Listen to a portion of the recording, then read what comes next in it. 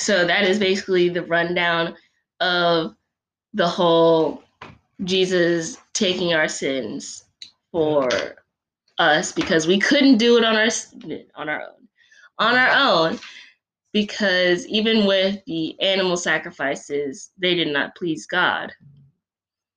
And in First John, you're about to say. Yeah, in First John, when he sees Jesus coming, First John, behold the Lamb of God, exactly, who takes away the sin of the world. First John 1:29. The next day, John saw Jesus coming towards him and said, "Look, the Lamb of God, who takes away the sin of the world." Mm-hmm. This is the Lamb of God. This is not the lamb that man has made. This is not the sacrifice that man has come up with. Mm-hmm. This is the Lamb, the final sacrifice, the one true sacrifice. Yep. That God has provided. And, that question right there, how did Jesus' death take away the sins? Really, when it comes right down to it, that's what the whole Bible is talking about. Like, there are like branch questions that happen a lot with this statement. It's like, okay, how do you get to righteousness? And what about the people before that? Well, it says in Romans, one of pretty much the best book in the Bible. I love Romans. It's such a good book. It's a great book in the Bible. So in Romans 4, it talks about Abraham, who was justified by faith. And it says, however, to the man who does not work but trusts God, who justifies the wicked, his faith is credited as righteousness. David says the same thing when he spoke to the blessedness of the man to whom God credits righteousness apart from works. Blessed are they whose transgressions are forgiven, whose sins are covered. Blessed is the man whose sin in the Lord will never count against him. And as far as righteousness through faith goes, in Romans 3:23, it says, for all have sinned and fallen short of the glory of God, and are justified by his grace through the redemption that came by Jesus Christ. And God presented him as a sacrifice of atonement through faith in his blood. He did this to demonstrate his justice because of his forbearance. He had left the sins committed beforehand unpunished. He did it to demonstrate his justice at the present time, so as to be just and the one who justifies those who have faith in Jesus. So that sums it all up. People who had faith in God, trusted in his plan beforehand, even if they didn't know Jesus. And we just explained the righteousness after Jesus. So that covers most of the bases. Yeah, it does. But if you look at the book of Acts, Jesus, and you look at the book of Acts and you look at Jesus's commission. He told the disciples to go into all the world and preach the gospel. Which explains why we can't just keep it to ourselves. We cannot keep religion to ourselves. We are literally ordered to go out and tell people. So you can't say that because that's against our religion. Yeah, and in the book of Acts, there's several times when Paul talks to people that have a different religion. In one place, the Greeks. Well, he talks to the Greeks, and he's in another place. He's talking to, I forget which city he was in. I wish I could find it real quick, but he and Barnabas were talking, and the people saw the miracles that Barnabas and Paul did. That was in Athens. And that wasn't Athens. Are you sure it wasn't Athens? I'm pretty sure it was in Athens. I'm positive that wasn't Athens. And they started trying to worship them. Exactly. That was Athens. They started to bring sacrifice. No, it wasn't. No, it was Athens. I was about to read what was in Athens. I found one in Athens. It was someplace in Greece. It wasn't Athens, though. It was someplace in Greece because they said like Zeus came down. in Yeah. human form. Yeah, well, Zeus was worshipped in a lot of different places, Okay. not just Athens. You sure it wasn't Athens? I'm pretty sure. Okay. Pretty sure. But the they came and they worshiped him there, Mhm. and Paul and Barnabas. was it Paul? Was it I don't know. Luke? Was it Paul and Luke? No, it was wasn't Barnabas. Luke. Yeah, I guess it was Barnabas. But they said, you know, God wants you to put away these things. So you don't need to do these things. And here in Athens, this is the one you're thinking about, where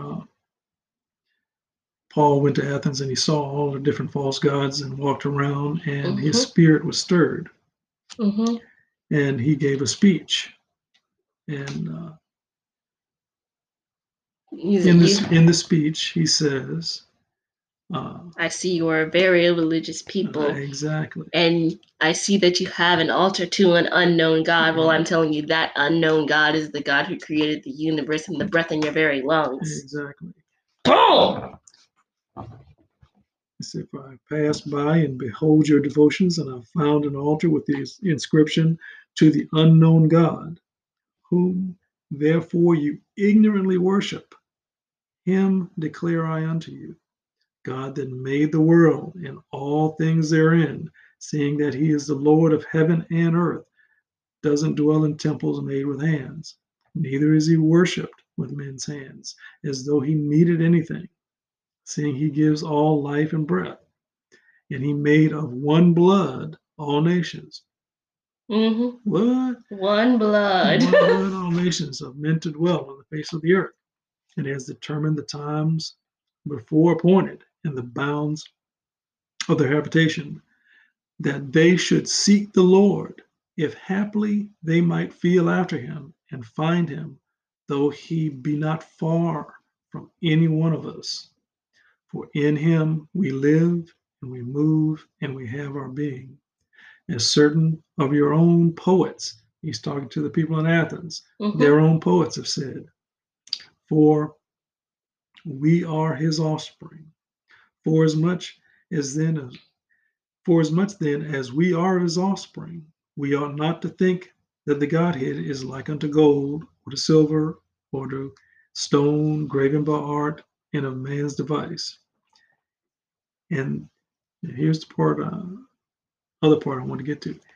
And the times of these, at the time of this ignorance, God winked at, but now commands all men everywhere to repent, because he has appointed a day in which he will judge the world in righteousness by that man whom he has ordained, whereof he has given assurance unto all men, in that he has raised him from the dead. Yep. Who is she talking about there? And I feel like when you said God doesn't need anything from human hands, I feel like that's a common misconception in the world as well, where people think that God needs us. He doesn't need us. No, he does not need us at all. No. He wants us. Yeah. We need him. He doesn't need us. He doesn't need anything besides himself. Yeah, in him we live and breathe and have our being. So I feel like it's very good to understand and to humble yourself to understand that God does not need us. No, he doesn't need us. He doesn't need anything that we do. Again, you mentioned earlier today that we're like children. When we draw if a child draws a little picture trying to please the father and gives it to him, the father is pleased at the effort, not so much at the quality of the drawing. He's pleased with the action and the father and the love shown by the child. And it's not so much what the child has to offer. It's just the fact that the child care and the respect given the wants to offer. And because the father already loves the child, he's like, oh, I appreciate the effort. I love you, but I don't love you because of the picture. I love you because you're my child. So Yeah. That is a big factor that Christianity, I'm going to say it like every episode, Christianity has that factor pretty much over every religion. God already loves you, but if you're not doing right, he's got to punish you, just like a parent punishes their child if they don't do right. Yeah. So either turn from it or don't, because like you can't go both ways. And obviously you can't do it by yourself. And the best part about it is you don't have to. You don't have to. Yeah. And to stick with the parent analogy, if your parent tells you to clean your room, if the parent is rich and the parent says clean this room, I mean, there's a lot of ways that the parent could get that room clean. The parent could pay somebody to clean the room. But if the parent asks the child to clean the room, it's not for the parent's benefit. The parent's not living in that room. Mm-hmm. If there's flies and roaches and all the rest running around in the room, that's that's on the kid. If there's mildew growing out of cups and saucers and whatnot, who is that hurting?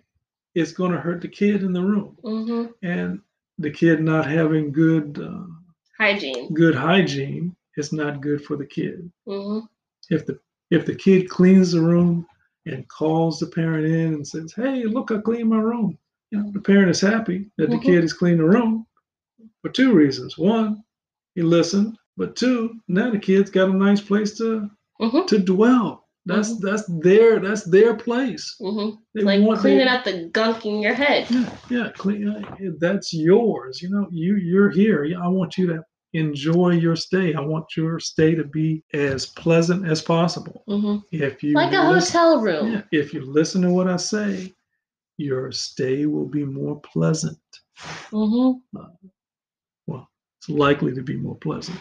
This is the way I want you to do it. This is the way I created you to be.